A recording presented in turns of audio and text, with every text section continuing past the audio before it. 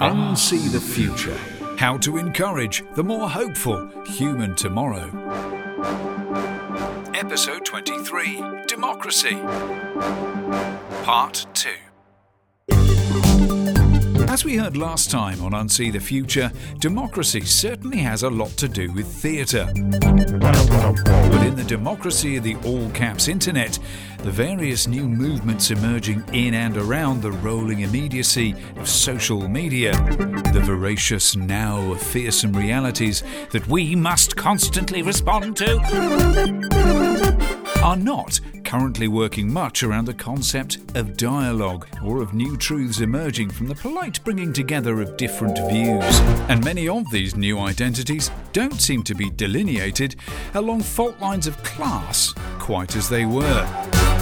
With people supposedly radicalising away from the moderate middle ground, independently of many truly unifying political figures. Most of the current populist politicos look somehow especially like they're trying to cash in on something, funnel funds around something, not create it. But in a time of political heats rising all around the world, often apparently disconnected socially from the rising heats, tides, weather system dysfunctions and species mortalities of the same historic period, what are the challenges of real participation? And how might we develop new ways to take on entrenched establishment habits? Can the ordinary polis of us lot dare imagine we even could in the monopolised hydrocarbon bubble corporate digital death grip of the futures currently emerging, as we angrily continue to just click, click, click? Has it never been more imperative to be heard? Or has it never been more important to find ways to engage with the challenges? Where is the democratic hope to be found ahead? And to whom do we seem to want to give our endorsement most powerfully? I'm Timo Peach, and you get my vote, mate. Now kiss my baby. We really need to consider a radical rethinking of the way in which decisions are made about the big things. You know, like food poverty, tax avoidance, who we go to war with, how to afford a home, how much plastic we put in the sea, stuff like that. With millions signing the recent Revoke Article 50 petition, dismissed, British people dying on the streets in the year 2019, suicide on the increase, how long should we persist in this broken system? How much more can we take? So asked independent local election candidate standing with Alliance for Local Living near me in Boscombe, Rob Hughes. His bold questions didn't get him elected this time, but a whole host of other independents did get elected in my neck of the woods, all of them asking something challenging towards the status quo. So much that some long-entrenched figures here are, well, gone. If the political landscape can change in my comfortable hometown, it can change anywhere. And all across the UK this May, I think people are able to imagine it. Imagine all manner of political outcomes, in fact. An interesting mood in the air ahead of the continent-wide European Parliament elections at the end of May. That landscape changed near me in multiple directions at once. Half the newly elected independents stood on sort of anti-establishment ideas, and half of them on sort of anti-change ideas. It was flashpointed by the recent merging of our 3 local councils into one, which was an essentially administrative move, precipitated mostly by silently dramatic national government austerity cuts, coupled with soaring social care costs. But the local UKIP candidates leave it as somehow part of the betrayal of Brexit, something that appears, from the facts, to make no factual sense whatsoever, but which clearly taps into something feeling true to some folk viewing their neighbourhood shifts through the prism of a bigger context. And perhaps similarly, others of us wonder if the dissolving of some cultural borders could open up some timely possibilities. Such seems the bifurcation of our times at all democratic levels. Uprisings and political engagement, Well, they used to take just old-fashioned community work to organise. Turning out, turning up. Being physically together. Which was sort of our thing organisationally anyway back then in yon quainty oldie villagey lifey. But that was just because we weren't yet what we are now. Connected by data. Wherever we are. As much a state of mind as a device in our pocket, constantly translating radio signals into misogyny and knob shots. But if we are now a truly data-hooked species, who are we most giving our data vote to? Go on, you know full well, but they know way more about you.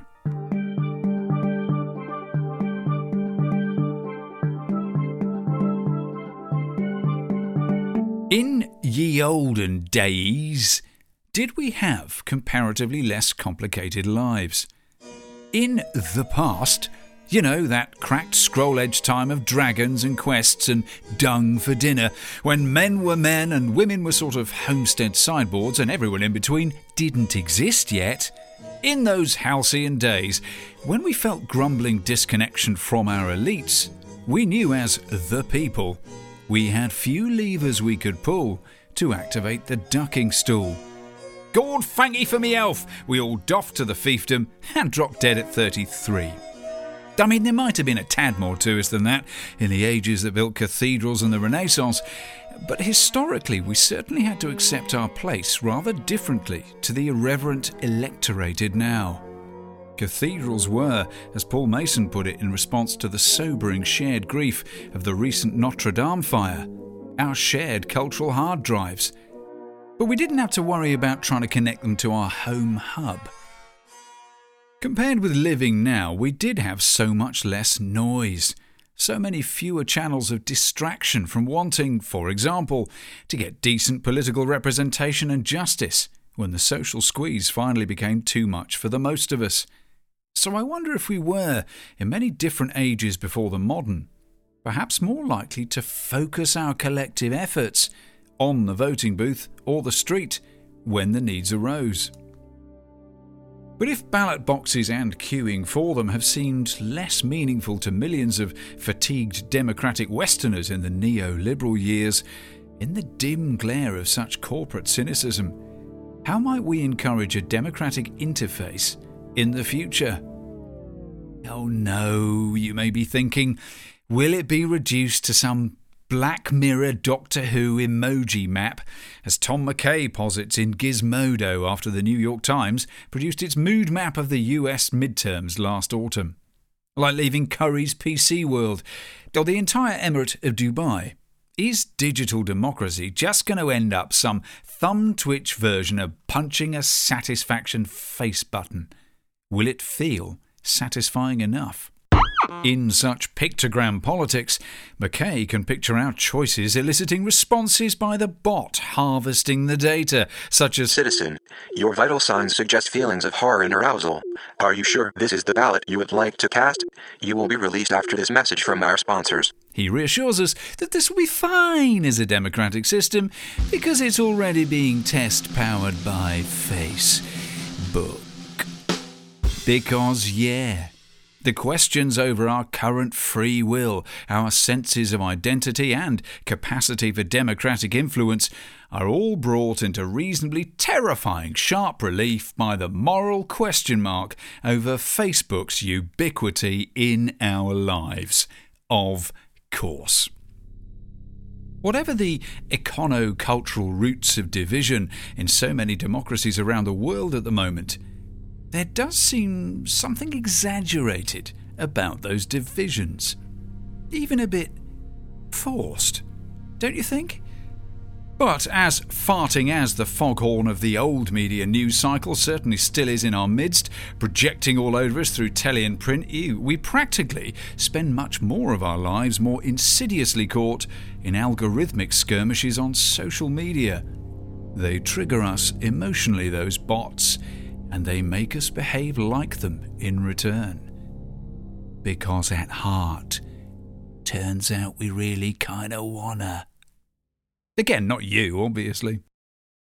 In the past, suggests Noah Yuval Harari, democracy defeated totalitarianism in the end because it was just much more efficient at passing information, because it passed it on so much more freely. A bit like the free markets, which could move at lightning speed compared to the centralised ledgers of communism. Freer people power played an active part in sharing around certain ideological truths much more openly, especially in the 20th century. And so our democratic expectations grew. Ordinary dung-eating sideboards like you and me. But as the currency of power seemed to shift in the industrialising world from land to manufacture, in the digital age it has of course appeared to shift again, to data. And if history attests in the end that data was the real disruptor of our times, it will be because it so rapidly became the spinal fluid, the neural impulses, the blood plasma, the oxygen of the human planet system. And most of us, or at least many of our existing culture systems, were woefully too wooden to realise this quite properly. The internet isn't over there somewhere in your son's bedroom. It's already inside you. But let you stop me right there. There was a salvation in the very blood, right, you techtopian hippie historian? Information wants to be free. The old order just couldn't hold it in. Dam it up, hold back the tide of knowing, sharing, open sourcing. Yay! Democratic digital freedom outpaced everyone to the future, so we were in the end okay. Except there are some flies in the ointment of your moisturising hopes there, my good Wozniakite. You love Facebook. You love-hate Twitter, and you enjoy the soft sugar rush of Instagram, and you begrudgingly tolerate LinkedIn every day, but you absolutely love Facebook, even if you hate it. In fact, your vote for it is so adorational, you don't even notice how deeply you endorse it. You habitually endorphin it as you lie back and think of oldie England. In an age of free speech, as we believe this to be, one wonderful expression of it is how much we can allege things. For example, some allege that Facebook is a fundamentally undemocratic global influence over the whole human planet system that, unlike other massively influential corporations, doesn't manufacture biological products and some handy addictions to go with them, as some allege of Big Pharma, or handle most things we ever touch and feed how much we want them immediately and cheaply at the expense of working conditions for most people in the supply matrix, as some allege of Amazon, or even just trade openly in information and its filtered, ranked and sponsored biases, as everyone alleges of Google. Facebook purports to exist only to facilitate our communities, to encourage our personal lives. That's all. That and dodge corporate tax, which everyone just kind of knows about all of them. Though, of course, you do know something else. You do know that Facebook really only exists to elicit emotional clicks from us, like lab mice in the rewards maze. You know that really. You just want the reward.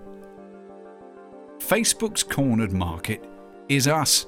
We are its product, well and truly cornered, and not by some technocratic new world order, not like you might think. There may be some faceless new uplit faces tapping screens rather than pulling levers in our lives today, but they are channeling some very old-fashioned thinking. Because the age of digital commerce hasn't so far liberated us from a grinding old industrialist mindset. The desire to own she and try to own everything. Underneath the current weather system of populism, our age may have been feeling like it was becoming the age of lost privacy, the age of creeping surveillance powered by swiftly spread stories of crime and terrorism, and grown by even swifter machine learning. All of which, as novelist and futurist Cory Doctorow puts it, is really about the modern neoliberal version of Monopoly. It's trying to be the only digital game in town. Speaking in a soberly evidential information burst at Republica 19 in Berlin this May, he illustrated the high-speed Chinification of the internet this year alone by first citing the growing ban on working cryptography.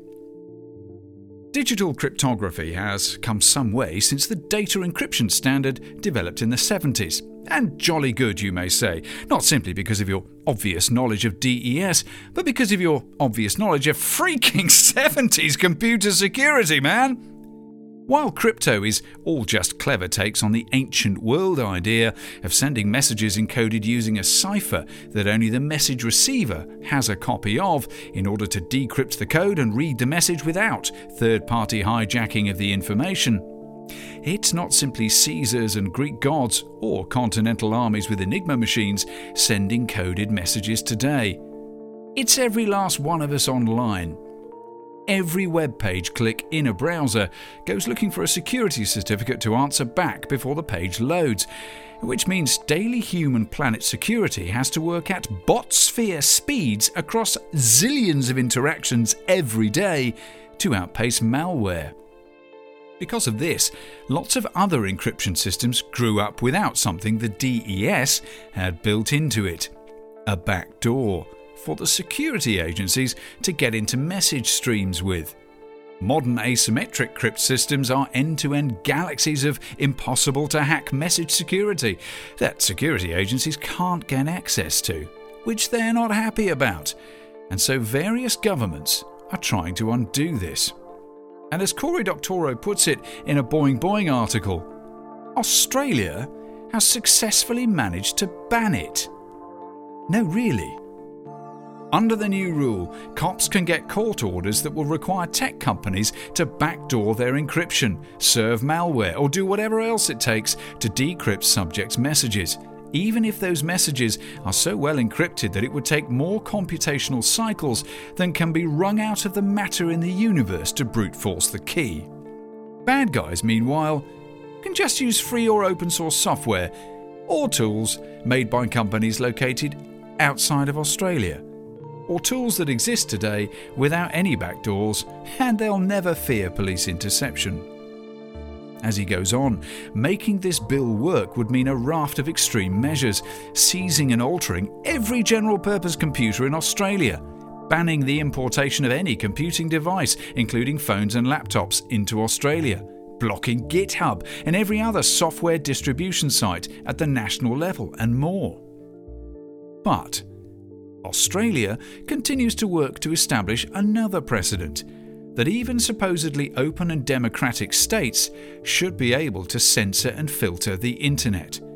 If the country continues to walk down this road, then it's only a matter of time before only backdoored communication tools run by compliant multinational tech companies are permitted in Australia, and all other services and protocols will face government-mandated blocking and filtering.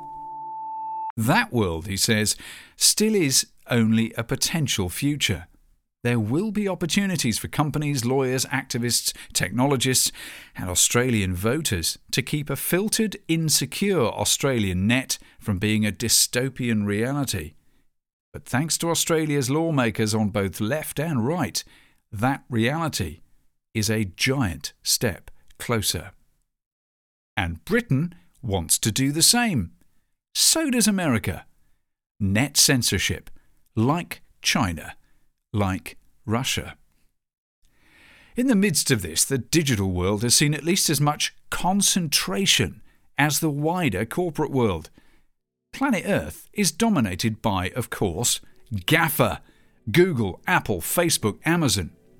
And when there is legislation to promote supposed safety for community users online, for example, it's really only the big players who can afford to step up and play that complex game, hastening the monopoly by law, effectively. It is a culture, though, Doctorow says, not of crypto hackers and geek hippies turned successful, so much as monopolizing post-war culture, something which, like everything of today's problems, you might say, goes back to the 1980s. Reagan, repealing the antitrust laws that simply did away with anti-monopoly safeguards put in place to aid economic rebuilding after the Second World War.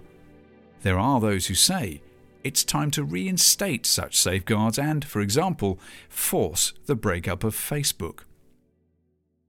It's made me realise, as no kind of hacker to date, that net neutrality is democracy. With our lives so utterly online, web freedom is our freedom. But, Doctoro says, remember what Facebook really is. It can only make you do one thing. Make you look at Facebook. And you do so because all your friends are on Facebook. But your attention span is also limited, right? You'll only look for so long. So how should a new online platform in the nascent age of social media aim to keep its customers engaged, i.e., on its turf, using it? Yup, give them lots of reasons to keep clicking. And what seems to do this better than heightening extremes of opinion, whipping us up into opposing camps in a time of increasing uncertainty smouldering under, well, everything? Did even Facebook know what it was going to tap into, playing around with this? And the truth is, we want it.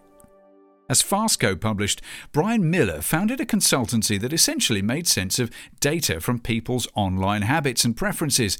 Only the story he usually told with it, he says, was essentially just meant to be the positive stuff. The best brands are funny, useful, beautiful, or inspiring. But, he says, I'd only been telling half the story. When you look at what really engages people online, we all know that there is a seething hellpot of content out there that's neither funny, nor useful, nor beautiful, nor inspiring. In fact, Miller couldn't help himself as a marketeer, evidently, and came to categorise the flip side of Facebook's most shared content into 4 categories as well: sex, narcissism, sadism, and hate. Just as there are lots of different ways you can be funny or inspiring, he says, there are lots of different ways you can be sucked into less wholesome content. Humans. But what his team began to recognise as they looked at the data was that darker material sits across a spectrum of dark. The scary thing is how quickly you can go from one end of the spectrum to the other, he says. Now, as Zeynep Tufekci reports in the New York Times, YouTube seems to have an algorithmic bias of expediting your move from the light end of the content spectrum to the more extreme end. And after conducting her own initial research into this idea, she found other emerging research to support a rather chilling notion. It seems as if you are never hardcore enough for YouTube's recommendation algorithm. It promotes, recommends, and disseminates videos in a manner that appears to constantly up the stakes. Given its billion or so users, YouTube may be one of the most powerful radicalizing instruments of the 21st century. As Brian Miller puts it, watch some centre-right commentators and within a couple of videos you're in the world of QAnon. Watch some centre-left stuff and YouTube starts throwing up Illuminati conspiracies. This isn't an attempt by Google to radicalise us. It's the result of the biggest experiment ever conducted into what engages us. And the answer is clear. Something more extreme than the thing we last watched. You need only look at your cherubic and soon-to-be academically brilliant toddler to remember. Deep down, we're all sadists, right? Put the cat down, Jemima. Just like we have a powerful urge to eat sugar, salt and fat. Oh, sugar, salt and fat. Primal urges that may be hardwired into the ape bit of our brains, like fight and flight, but which don't help us live so well in a complex human society. What these darker urges, from schadenfreude to sheer sadism, actually help is demagogues, the dark influence organists, piping tunes to charm our chimp thinking. But Miller equates such PewDiePie pipework with the modern arts of behavioural economics. How dark are some of the dark nudges bot thinking seems to inevitably coerce us with in a bid to keep upping the human mouse stimulation response, to keep us online, like gambling addicts. And while your higher brain may know just what it thinks of a refugee who's lost everything and a talentless banker paid bonuses for shorting people's debt, how does your chimp gut really react to a poor person and a rich one? Is all this somewhere in the matrix of our online choice-making, time-spending, and emotional vote-giving? It's a neat idea that seems too cute when you instinctively compare it to your own online life, maybe. But honestly, though you know this, I simply wonder if in the great numbers of us, this chimp bot thinking just adds up into extremities, like the one we're in. As outright dodgy as a firm leveraging all this, such as the exposed Cambridge Analytica, does look, it's not stopped us from spending every day on social platforms, has it? Or feeling the emotional response from another loveless tweet from some fathead apparently somewhere, and feeling mystified that they're even out there. Cambridge Analytica wanted to project to its clients that it had perfected use of Facebook's mind control ray. But it had no mind control ray, says Cory Doctorow, just freely granted ledgers of deeply personal information from millions of users that it knew how to bot mine for targeting information. Which illustrates something else to the techtopian hippie. Even if it does turn out to be an impossible task to fully dam up knowledge in a connected society, nefarious power dreamers haven't had to lock down the whole World Wide Web to be chillingly effective in their ambitions so far. Because they realised, could they kind of do something else with the flow of information instead? Help those lab mice bots a bit. Could they simply watercourse it?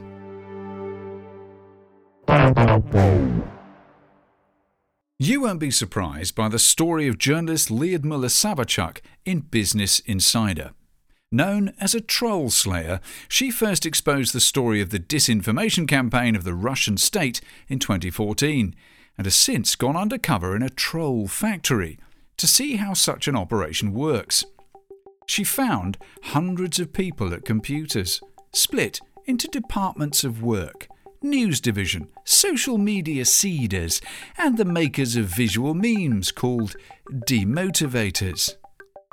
Each worker has a quota to fill every day and every night, Savachuk is quoted as saying, because the factory works around the clock. It never stops, not for a second.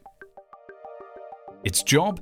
To attack opposition activists with social media assaults, and her conclusion was that Vladimir Putin's old gang, the KGB, was running it. An idea so unsurprising it can kinda hide in plain sight. Part of the art of it all.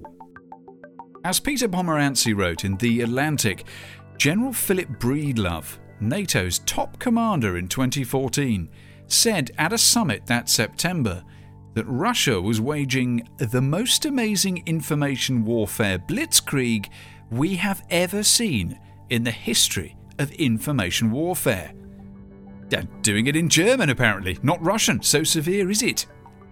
Yet, Pomeranci considered this comment an understatement from the general.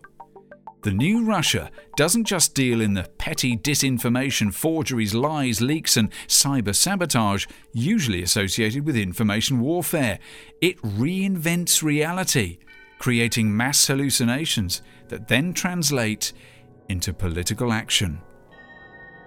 In a culture supposedly grown up around the Russian premier, he says, information precedes essence. I remember creating the idea of the Putin majority, and hey presto, it appeared in real life. Gleb Pavlovsky, a political technologist who worked on Putin's election campaigns, told him. Or the idea that there is no alternative to Putin. We invented that. And suddenly, there really was no alternative. Now, the real name supposedly at the heart of this movement is Vladislav Surkov, who, according to Peter Pomerancy, who interviewed him complete with fashion shoot, has directed Russian society like one great reality show. As Frank Rieger put it, as a society, we have an orientation problem. Postmodernism was a hope that out of new methodology something would happen as a shared space of being, but it didn't really happen. And in the process, we essentially lost our beacons of reference, our anchor points, with just fragments of shared references now streaming past us. Now, just as Radio Free Europe used to broadcast propaganda into the Soviet Union to mess with everyone's sense of reality over the wall, Russia just sees itself as returning the joke. And Surkov has appealed to as wide a target set of groups as possible to draw them all into a fading sense of trust in what they know, to show all his own workings on the outside, so to speak, and encourage a disillusionment in certainty itself. From a string of highest offices at the Kremlin, but essentially as the greatest political technologist of the Putin movement, Surkov helped foundationally to create the modern unreality of Russian influence over itself and the whole world, myth, insinuation, and modern art. A truly fantastical storytelling, climbing inside the apparatus of old stories and hollowing out their very realities in the imagination of voters, the wizardry and visuary of digital times. And it seems to have infected everything of now, the now of fearsome supposed realities. Well, almost everything. The Mueller investigation into possible Russian collusion in the 2016 election that saw Donald actual Trump become the 45th US president may have exonerated the president of personal complicity in any interference, but the idea of misinformation among us in a new digital Cold War is so understood already that this report headline sounds surprising to millions of us. Really? No collusion? And no such investigation has been launched by the UK government into similar claims about the Brexit campaign, which actually came first and taught some lessons, some think. We do know major donors to Leave broke electoral law on spending, with a figure like Aaron Banks showboating around both Trump and Russia, not unlike a certain Nigel Farage, whose Brexit party still won't disclose its funding and isn't an actual political party with members who can vote on policies. It's more like a sort of massive blank screen, as Jonathan Coe put it on Twitter, onto which people can project their various senses of anger, grievance, and victimhood. Will all this turn out to be just one story in history? Many think so, not least of all the journalist Carol Cadwallader, who Banks told, "I wouldn't be so lippy in Russia," and who has been in a storm of abuse surrounding her investigations into these links. It's the kind of behaviour that is making our times seem darker and more undemocratic than most of us can remember, and all in new, vaguely dystopian ways we can't properly understand, like an atmospheric virus in our imaginations, which is entirely the point of it. But, whether nefarious influences surround them or not, successful political campaigns have worked in recent times because there was emotional truth to lever. It's how they always work. Only now it's closer to home than it's ever been. It's notionally inside us. With our lives now not just practically online, but very emotionally, even with so many of us still not hooked up to the internet, as a planet, what could a bot army do to manipulate our feelings if it evidentially knows us better than we've bothered to know ourselves? If the algorithms move faster than our consciousnesses already, could they harmonise some emotional truths and amplify them into behaviours? As independent of thought as you obviously are. Collectively, it does seem so. Now imagine when we are hooked up to that digital reality biologically, when it's literally inside us? Can we trust our idea of democracy with that new reality? Not you, obviously. I know you're above all this digital agora gossip. Me too. Let's unjack and go hiking. Hiking off into history.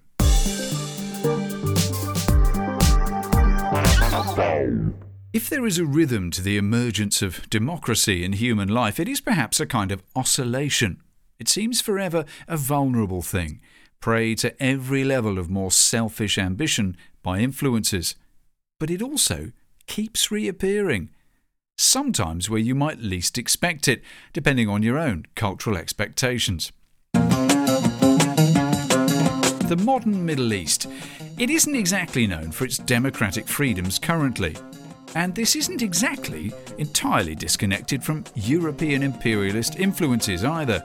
The reimposition of the Shah with a new Prime Minister who would put a stop to all this democratically voted for nationalising of the British oil industry in Iran in 1958 worked out famously well as an inspiration to Persians to want to be part of a Western democracy.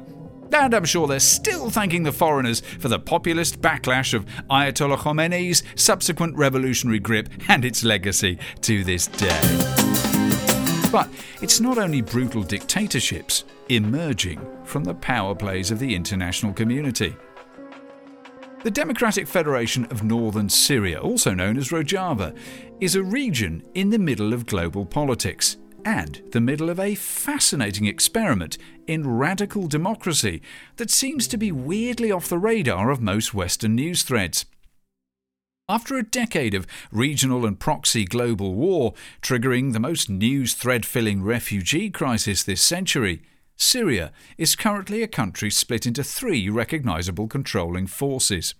Firstly, the 2/3 of it back under the state forces of the incomprehensibly still in power Assad regime, backed by Russia, recaptured from Daesh or so-called Islamic State. Then there is a sizable near third of it liberated by the Syrian Defence Force across the northeast, a coalition of Kurds, Arabs and others who also drove out the invading extremists, but backed loosely by the US and Europe. Then, as of last year, there is a northwest area of the country annexed by its neighbour Turkey. Hopping over the border in early 2018, aspirational dictator Erdogan sent military forces into Syria to... well, it depends who you ask. The province in question is Afrin, and it's been home to an emerging radical democracy project, right in the heart of a totalitarian and extremist war zone. And Turkey is currently doing a thunderingly effective job of looking like it wants to put a stop to all that, without any real complaints so far from the motherlands of democracy in the West. Essentially, in the birthplace of patriarchy, women are liberating themselves. 26-year-old Elif Sarasan, an activist with the Kurdish women's movement, tells Owen Jones in a Guardian article. Liberated from Daesh in 2015, the city of Afrin began to form itself into a much more people-centric structure under the Syrian Defence Council. And then Turkey acted, invading the region to try to puncture the dominance of Kurdish influence growing there on its border.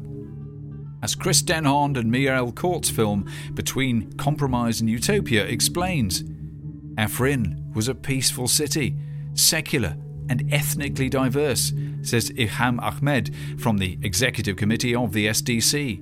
They had sheltered many Syrian refugees. Afrin had its own political self-rule system, didn't bother anyone. But today it's occupied by the Turkish state and its armed forces. It's being destroyed. Every day it is destroyed and plundered. As Amber Huff, Patrick Huff and Salima Tazdemir put it for Red Pepper, Afrin's fall is not the end. As the war shifts to a new phase, the defenders of Rojava have refused once again to be acquiescent victims. Solidarity demands that we work to end the silence around the atrocities being committed against them, and recognise that their struggle is our common struggle for life and the freedom to build better worlds in the ashes of broken and violent states. That oscillation in emergence, the coming and going of new democracy. Well, it sped up its frequency in the 20th century. Democracy's battles have been many against the modern status quo, which is superpower. Superpower, embodied by supposedly communistic and supposedly democratic nations and blocks of nations. And while those of us growing up in the West are used to the idea of evil dictators in the East, it's a story we don't see quite as easily in our own backyards. European citizens perhaps only squintingly acknowledge the legacies of empire in recent centuries, proto-superpowers fighting each other for land and resources in other people's countries, across which redrawn and renamed maps of the world the Industrial Revolution bled, switching up the effect of everything. Out of which emerged the shape of the world as we've known it, the superpower blocks of America, the USSR, China, Europe. But if it's hard to accept political history from previous centuries, how much harder from only previous decades or from the present? For when you look at it, it is hard to talk about the democracy in modern times without acknowledging how much America and its flotilla of allies has done to damage it. I know, the government by the people, for the people, but perhaps rather fewer people than most of us have admitted. Let's go there. America's involvement in its backyard of Central and South America over the years has been an interesting discourse in democracy, you could say, for example. Venezuela hasn't been far from the news for a while with ongoing democratic unrest, to put it mildly. Ongoing hyperinflation skyrocketing the cost of basically everything for Venezuelans. The refusal of its president, Nicolas Maduro, to bow to constitutional convention and cede his contested re-election to Juan Guaido, the country's National Assembly head, because the NA doesn't recognise the presidential victory and neither does half the international community, supposedly. Also, Maduro's refusal to allow in international community aid to his citizens, kind of starving of the basics by now in a country that's meant to be rich in natural resources, with some 3 million of them in the end just leaving the country over the last few months to spread out across South and Central America in a tide of refugees. It's a mess, like we've long been told these banana republics are. It's a tragic fall for a people who've been on a democratic roller coaster over the last 20 years, one that found revolutionary democratic highs and lows under the presidency of the characterful Hugo Chavez. Chavez was, of course, a socialist. He was good mates with the Cuban Castro brothers after all. I mean, look at a photo of him in his military fatigues and beret. Classic comunista, right? And hell, he tried to become a full dictator, didn't he? Centralising power, nationalising everything and starting a war with the private sector, as Pedro Carrillo, former Venezuelan Foreign Service project director, puts it. He had a brash, confrontational style and wasn't exactly camera shy. But if his presidential failings are the crippling financial legacy inherited today, you might say they essentially come down to the economic realities of trying to protect your own in a multinational environment. Price controls and currency controls may have done more to help the black market in dollars than local business competitiveness and an open-door sense of internationalism. But, whatever else he did, Chavez knew how to speak to his people, or at least the ones he wanted to appeal to. The people of the favela-like barrios piled up on the hills of Caracas. He spoke to them of living with dignity, and he introduced subsidised grocery stores and free healthcare and adult education classes to ramp up literacy across the country. And along with it all came the reinforcing of positive ideology, with articles of the new constitution, which he put to a vote soon after gaining power in 1999, simply printed on daily consumer products all over the shops as constant reminders of people's rights. In the process, he literally put whole communities on the map, showing the barrios where previous cartography of the country had shown green spaces. He helped people reappear. And in return, so did they him, when America tacitly wanted him removed. The people who most hated Chavez were the rich, people who lived in the leafy suburbs, whose spiritual homes are Miami and Washington, as investigative journalist John Pilger puts it. "The days of the old bosses and barons are over," said Chavez at one massive rally. "That false elite democracy is over in Venezuela." Sounds like populism, doesn't it? Trumpists and Gilets jaunes and Brexit Party supporters, and so many others, might aim such language at the status quo. And in the end, Chavez didn't eradicate poverty in Venezuela. But what Pilger suggested in his 2007 film War on Democracy is that Washington felt threatened by him, because what he represented was another way, a threat to American domination. In the early noughties, opposition to Chavez grew in his country in a growing swirl of colourful invective across the local media. It came together in one particular protest day in April 2002, when two opposing marches mysteriously coincided on the streets of Caracas, and it turned into bloodshed. Broadcast at the time were images of Chavez supporters shooting upon protesters, and the deaths of those on the streets were piled upon the criticism of the president. By the end of the day, the president had resigned in an effective coup, and the National Assembly suspended his Supreme Court and the Attorney General, and a new president sworn in. A chap from the business community. And George W. Bush's White House publicly rubber-stamped this view. Only, Chavez hadn't resigned. He'd been kidnapped, and that infamous footage on the bridge of his armed gangs changed context somewhat when subsequent footage emerged of them being pinned down by snipers from below and above, away from any anti-Chavez protesters. More chillingly, the video statement from the heads of the Venezuelan army denouncing the deaths in this clash and switching allegiance to the coup turned out to have been filmed before that day. It appears to have been planned. "We have a great weapon, which is the media. Our weapon was the media," said one military spokesperson later, feeding discontent. But one independent radio station turned around the situation because the story broke that Chavez was hostage, forced out of office, and hundreds of thousands of people joined in the streets around the presidential palace, demanding his reinstatement. The army switched back, and Chavez miraculously helicoptered back into power. And some of the leading plotters, says Pilger, fled to Miami. In his investigation into this, he and others unearthed CIA documents in fact showing that the Bush administration didn't just know about the coming coup, it had been funding the opposition to the tune of a few $1 million through bodies like the National Endowment for Democracy. Doesn't sound surprising, does it? Now, obviously, post hoc ergo propter hoc, right? Just because a thing happened before a thing doesn't mean it happened because of the thing, right? And couple of mil, so what? Games of politics, right? But, people died. John Pilger is probably loved by lefty news orgs. He describes US declarations about democratic freedoms around the world as an epic lie, and says that to understand it, you have to understand a hidden history, suppressed history. Go on, that's got you, ain't it? History that explains why we in the West know a lot about the crimes of others, but almost nothing about our own.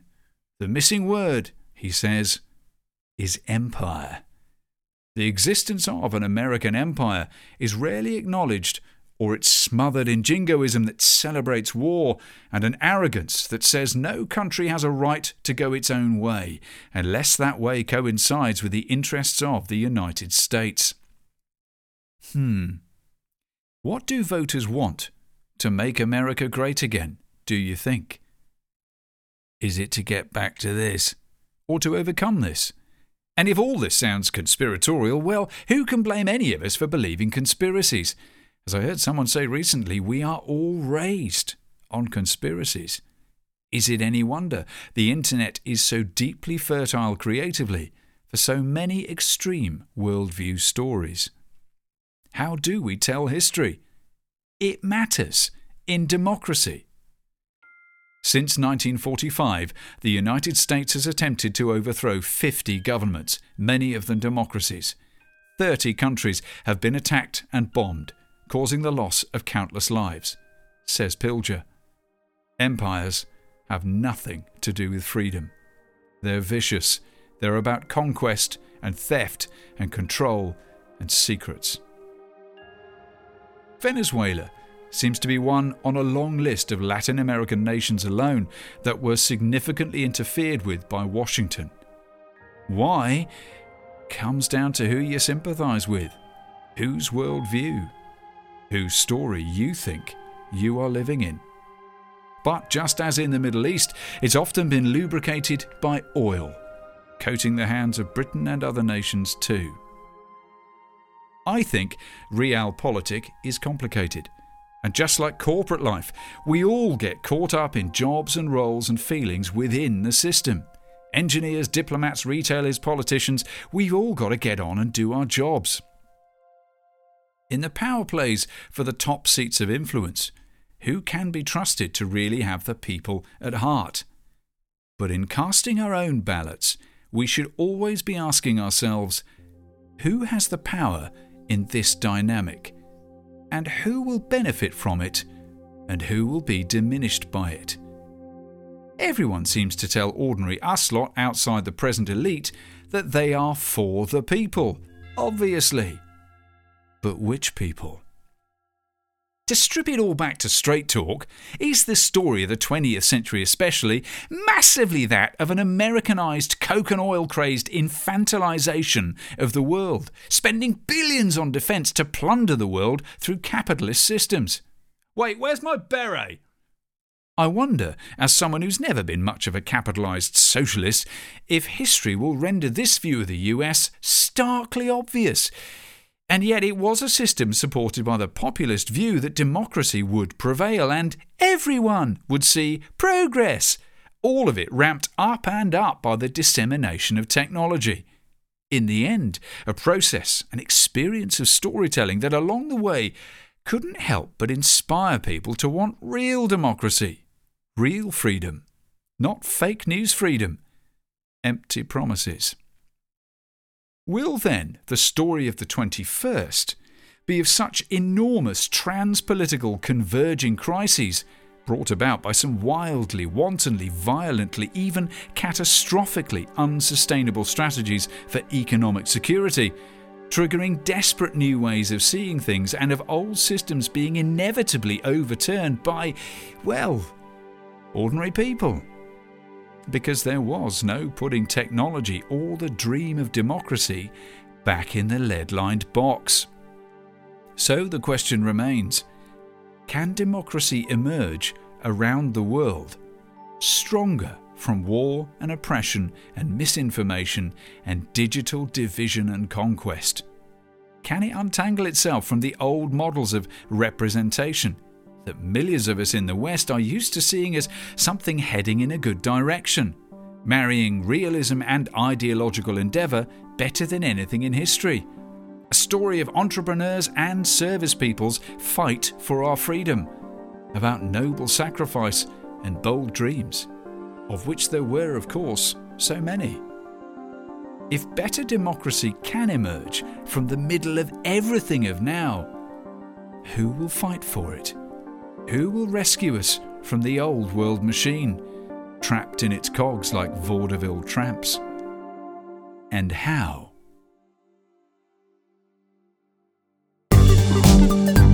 And there we pause again. Our look at democracy in the 21st.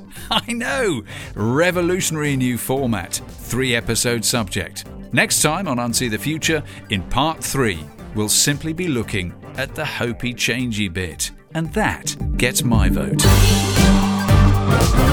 Discover more links and video and reading on the blog of this post at unseethefuture.com. And be the first to get the future in your inbox. Subscribe to the Momo memos at unseethefuture.com/amigos. Listen, read, ponder and share. Do. UNSEE the Future is a Momo Tempo production. Obviously.